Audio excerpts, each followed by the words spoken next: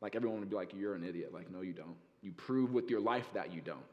And so it's the same way here. And I think for me, thank you guys, those were really, really good. I think for me, one of the things that is at the bottom of this idea of working out your salvation is this idea of gratitude.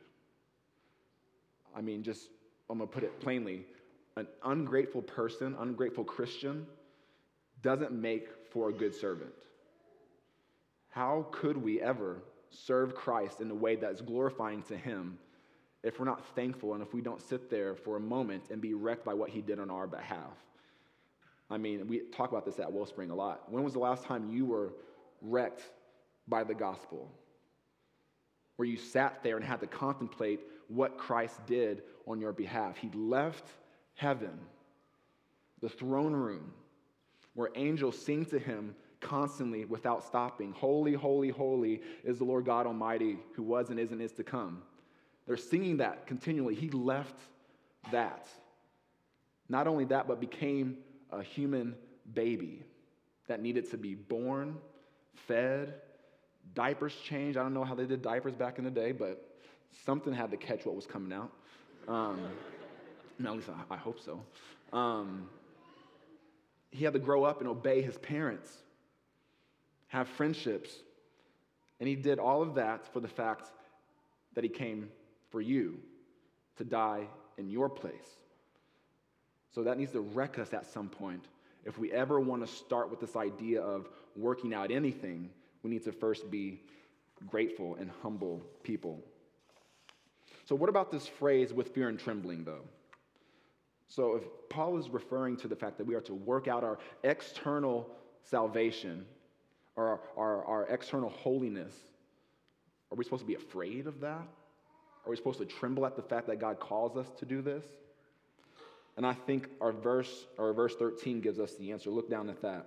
It says, work out your salvation with fear and trembling, for it is God who works in you to will and to act in order to fulfill his good purpose.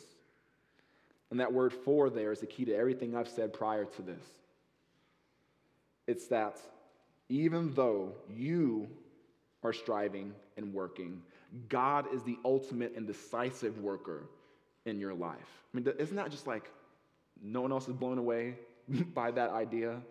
That the God of the universe, the one who opens his mouth and whole galaxies fall out, who upholds the stars by his hand, who has all of your hairs numbered, at least for some of us, right?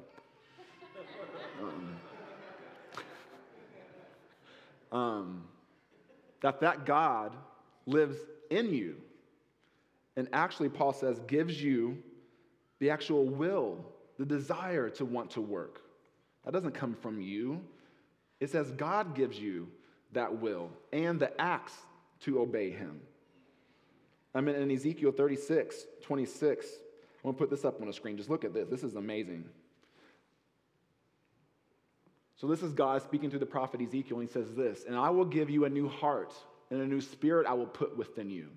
I will remove your heart of stone, and I will give you a heart of flesh. That's our salvation, the new birth.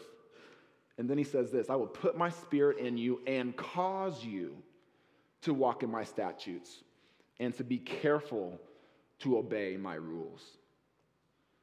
I mean, that's a crazy mystery to us, that God works that way, that when we work, it is actually God working through us. And if this concept of your work being actually God working, listen to how Paul said it like this in 1 Corinthians 15:10. And we'll put this up on the screen too. He said, but by the grace of God, I am what I am. And his grace to me was not without effect. No, I worked harder than any of them. Yet not I, but the grace of God that was with me. Paul is saying here, listen, I worked, how many of us can say that? That you worked harder than anybody at your pursuits of holiness. Paul is saying, listen, there's nobody else that worked harder than me. I worked harder. But it was not I. It was God's grace that was giving me that ability.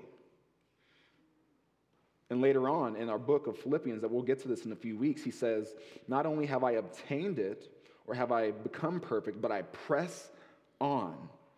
He says, but one thing I do, forgetting what lies behind, reaching forward to what lies ahead, I press on towards the goal. Does this describe your life? Think for a second about your own Christian walk. Does this describe you? That you are a person that can say, I worked harder than anybody else in Wellspring at my own holiness walk. That I press on, that I fight the good fight of faith. And that should be our posture, because Christ made and gave us that example. So this is the miracle of the Christian life, guys, that God works the miracle and we act the miracle. And that quote's not from me. That's from a much smarter person than I, but I just think that is so powerful, that God creates the miracle in us, and then we, with grace-driven effort, work out that miracle. All right, but okay, J-May, so, okay, I get it. We work out our salvation, cool, I understand that, but okay, how do we do that practically? For some of us, some of us got kids, right? We know how the struggle of that, raising a family. We all got jobs, things that are, sometimes burdens in our life. We all get it. So how do we actually do this practically? Well, I'm glad you asked. It can be summed up into an acronym, APTAT, A-P-T-A-T. And for you pragmatic folks out there, the ones that like, rules to follow or a list to write down, this is your moment to shine. I'm going to put it up on the screen, and you take a picture of it, do whatever you need to, and we'll go through this one at a time, okay? So, the first one is A, admit. You admit that in your own fallen human efforts, you can do nothing. Jesus himself says, apart from me, you can do nothing. Very clear. In the Greek, that word nothing means nothing. Like, that's it. We can't. So go ahead and admit it to yourself now. Admit it to God. God, whatever you're calling me to do, I ain't got it. I ain't got it in me. And the natural afterwork of that, after you admit, is P. You pray. God, help me. I can't do this right now. I got all these other things going on, and you're calling me to do this. Give me the strength. And guys, listen, there's no special sauce with this one. Just pray. Ask your Father, who loves to give his children good gifts. Ask him, and he will give it to you. And after you pray, you trust. Trust a blood-bought, tailor-made promise of God that fits your particular situation. Now, if you don't follow anything else up on the screen, this is the one I want y'all to pay attention to, because this is the actual power of God to cause you to go and work and do what he's called you to do. You bank on the promises of God to give you the very thing to go out and obey what he's calling you to do. And if you don't want to, skirmish through Scripture, I want to give you a starting point. Just go to Romans chapter 8. Go there. Live there. People that know me know that I go to that chapter every single day of my life, because it has some of the most beautiful, most glorious promises of God that help me walk daily. My wife got me some for Christmas. She put, she's from a real old Bible, got Romans chapter 8 and put it in a frame, and it's framed on my wall. Because I walk in the office, struggling, I read, okay, I got it, and then I go back. So go and trust and bank your lives on the promises of God. And after you trust, you have to act. You got to do it. No one's going to act for you. Yes, God works in you, but if you don't act, he doesn't act. You got a hard phone call to make? You pick up the phone and dial the number. Don't text either. Don't do that. Call them. You got a conversation to have with an unbelieving coworker at work that you've been convicted about sharing the gospel with? Get on your feet and go talk to them.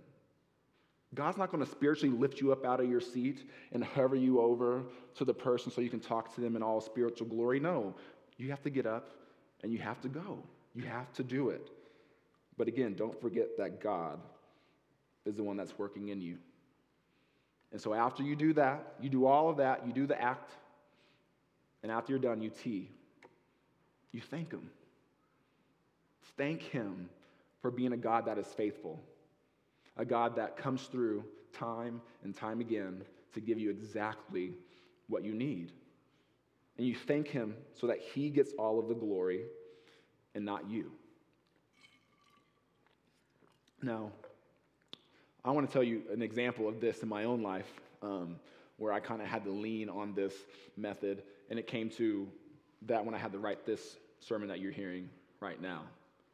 Last week was a struggle. I'm telling you, so many things were happening in my mind as I was trying to sit down and write and read, and nothing was coming out. Like I was typing and erasing, and nothing seemed to actually fit. And I got really, really nervous that I was going to get up to Sunday and have nothing to say, nothing to share. And Bob texted me. Well, it was on Thursday. And he said, hey, I have you down to preach on Sunday. Are you still good? And I was about this close to being like, no, you got to find somebody else, bro, because I'm feeling super inadequate right now. I don't got it in me. And it was in that moment that I was like, God, I can't do this right now. I can't do it in my own power. I've given all that I got to write this. I got nothing on a piece of paper. I can't. And I prayed and I asked him, please come through. Please help me with this. If you don't come through, I'm going to embarrass myself on Sunday morning and have nothing to share. And then this promise came to mind. It's further on in the book of Philippians. And the promise is Paul is saying that God will supply all of your needs according to the riches in Christ Jesus. And I was like, man, I really needed to hear that. God will provide me and give me what I need. And so I acted. I went back to that text, which sat on red for a long time from Bob. I was like, yep, I'm still good. I'm good to go, even though I was not good in that moment. I'm telling y'all, I had nothing on a piece of paper, but I was like, I'm good. And it was like the moment that I did that I stepped out in faith and said, I'm going to act. The spiritual writer's fog for all my writers out there just disappeared. And I typed up the entire sermon in a few hours. And so at the end of this, when I'm done, you're going to hear me do the T. Thank God for this. Because if I were left to my own devices, you guys wouldn't be looking at anybody up here. Well, maybe just not me. Some of us would have probably filled in. But do this. Do this in your everyday life. If there's no other thing that you do that. Now, it's not foolproof, but it's a good way to posture ourselves before God to actually act out and obey him. Now, before we move on to the last section of Scripture, which I promise I'm going to fill all the sin and tie it all together, I want to make something very, very clear. Because again, if we get this part wrong, we do not have the gospel anymore. Okay? So listen here. You are required to work and to strive and to fight on the path of holiness. Because Hebrews 12:2, I'm going to put this up on the screen. The author of Hebrews had this to say. It says, strive for the holiness that without which no one shall see the Lord. So if you get to the end of your life and you are not holy, you will not see the Lord. Will not. However, if I could bold that and underline it with my voice, I could. However, we strive and we toil and we fight and we work out our own salvation from the place of already being united to Christ. Can I get an amen on that one? Amen. Thank you. Listen, you're already a child of the King. You work from that place. You don't work to earn his favor. You can't do that. That's why Christ came. If you work and try to earn your place in the kingdom, what you do is you spit in the face of Christ, who calls himself the door. He is the door to the kingdom, not us. We have nothing to offer God but our own sin. He is the door. So if you try to work and earn his favor, I mean, what you're really saying to him is that your grace is really not sufficient. Your cross, it's not enough. I need to do my own parts in getting inside. And guys, if we live our life that way, we may very well hear Christ say these terrifying words, I never knew you. Depart from me. All you did was work. All you did was try to earn my favor instead of resting in what I've already done for you. So Christians, I'm telling you today that we work from the place of resting in Christ while we press on, while we fight the good fight of faith. So we continue on to verse 14, where Paul calls the Philippians to do all things without grumbling or arguing. Now, we all know that Paul often gives these grand claims and obligations to the hearers of his writings. He says, do all things. Like, really? Like, not maybe some things, Paul? Like, you're giving us no wiggle room here. No, he says, do all things without grumbling and arguing. And in other translations, that word arguing is sometimes referred to or translated as disputing, which is referring to the inward dispute of our heart that leads to this outward grumbling from our mouth. And so realize that when we fix our mouth to complain or grumble about something, what's happening is in our heart, we are telling God, I don't trust you. Everything you're giving my way, I deserve something else. This is not what I signed up for. When I said I was going to be a Christian, I wanted a good, easy life. When he says himself, listen, if you claim my name, there's going to be suffering. You can't avoid it at all. So why are we trying to avoid it? Christ himself says, from the overflow of the heart, the mouth speaks. So when you find yourself in your own life complaining about something, what's happening is your heart is saying, God, I don't trust you at all. And Paul is calling the Philippians to not do that. And so essentially he's saying to them, do you want to grow in holiness? Stop complaining about everything. Simple. Well, that's a lot easier said than done for us, right? And again, I point you back to the one who is our example. In verse 5, and this won't be on the screen, but in verse 5, Christ humbled himself without grumbling to the Father. He obeyed without grumbling, and he died without grumbling or complaining to his Father in heaven.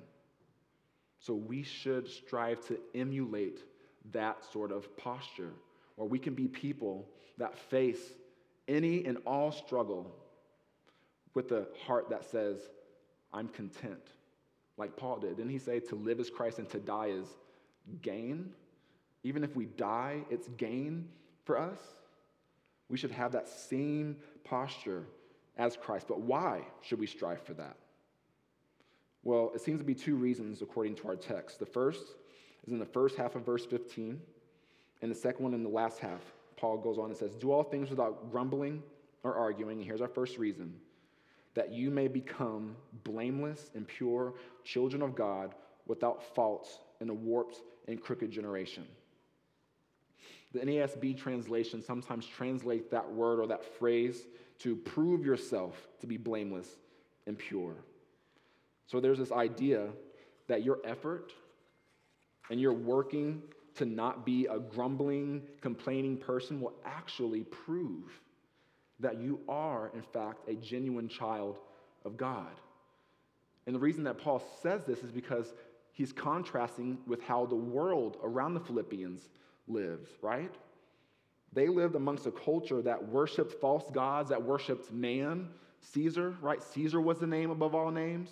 And then if you were to claim the name of Christ, say I'm a Christian and Christ's name is above Caesar's name, you could be killed right then on the spot because no one dares bring a name above Caesar. But here Paul is just saying, don't act like the world and grumble, even though you're surrounded by all this death and decaying Be genuine believers by not grumbling. This famous passage in James 2 speaks to this reality. James, the author, says this: faith without works is dead. Okay, so how does that apply to our passage?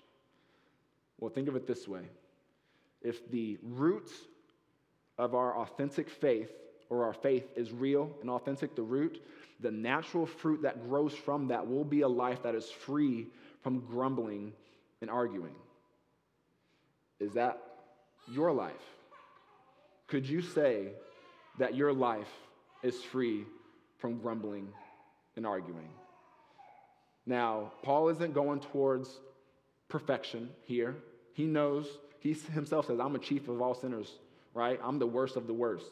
But he's still able to say, to do this. So don't get discouraged. He's not asking for perfection, but our life should reflect this posture of being people who don't grumble. And he expands on this thought in the second half of our verse. And he says this: so that you will shine among them like stars in the sky. And so it seems to be Paul's main thrust through this section of the text that the Philippians would work out their salvation in such a way that they would not only be people that were humble and that weren't grumbling and complaining, but that they would actually be lights to the world around them. Right? Because that's the whole point, right?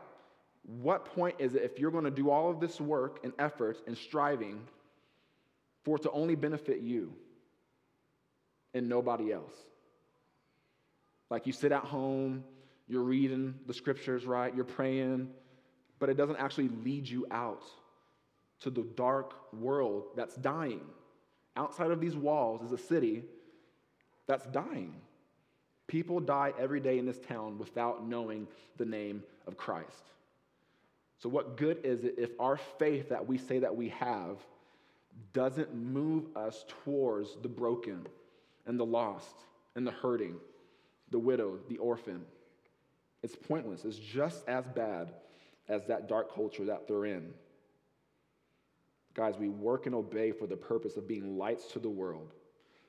And our situation isn't any different from the Philippians, right? So this exhortation, this command applies to you.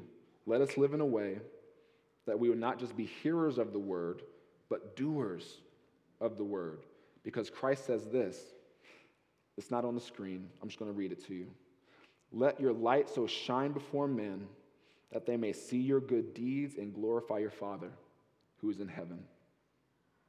Now, lastly, Paul tells the Philippians that if they continue in obedience, that he himself will have reason to boast at the resurrection, because your guys' their work would prove Paul's work to not be in vain.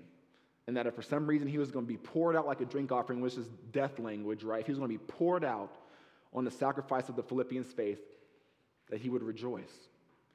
And guys, I want you to know something this morning, that you have two pastors here that would gladly do and say the exact same thing. That they strive and they work and they toil to not only work out their salvation for themselves, but for your sake, to grow you in knowledge of the gospel and to strengthen you and give you the tools to walk out into this world with truth. So that way, if for some reason they had to sacrifice their own life, they would gladly do it without blinking, without even a question. And that for some reason on the other end of this life and glory, they'll look at each other and say, we didn't labor in vain. And so if you would, please thank your pastors. Thank them. Thank God for them. It's hard, and I'm not a pastor, but it's hard work. It was hard work doing this. And they have to do it every week without stopping while attending to the things that are going on in the congregation. So if you could, find them today and thank them and thank God for them. So I close with this brief summary in the form of an exhortation or a command to you guys. Wellspring, work really, really hard on the path of holiness, okay? Become more Christ-like, while at the same time knowing God is the ultimate worker. so that you shine bright in this world in order that people come to know Christ and repent and believe the gospel. And just so you know, that he who began a good work in you, he will bring it to completion at the day of Christ. You aren't fighting this fight alone. Like you have the God of the universe in you, strengthening you, encouraging you, helping you to fight this fight of faith. You're not fighting alone. Amen? Amen. Let's pray together. Father, I thank you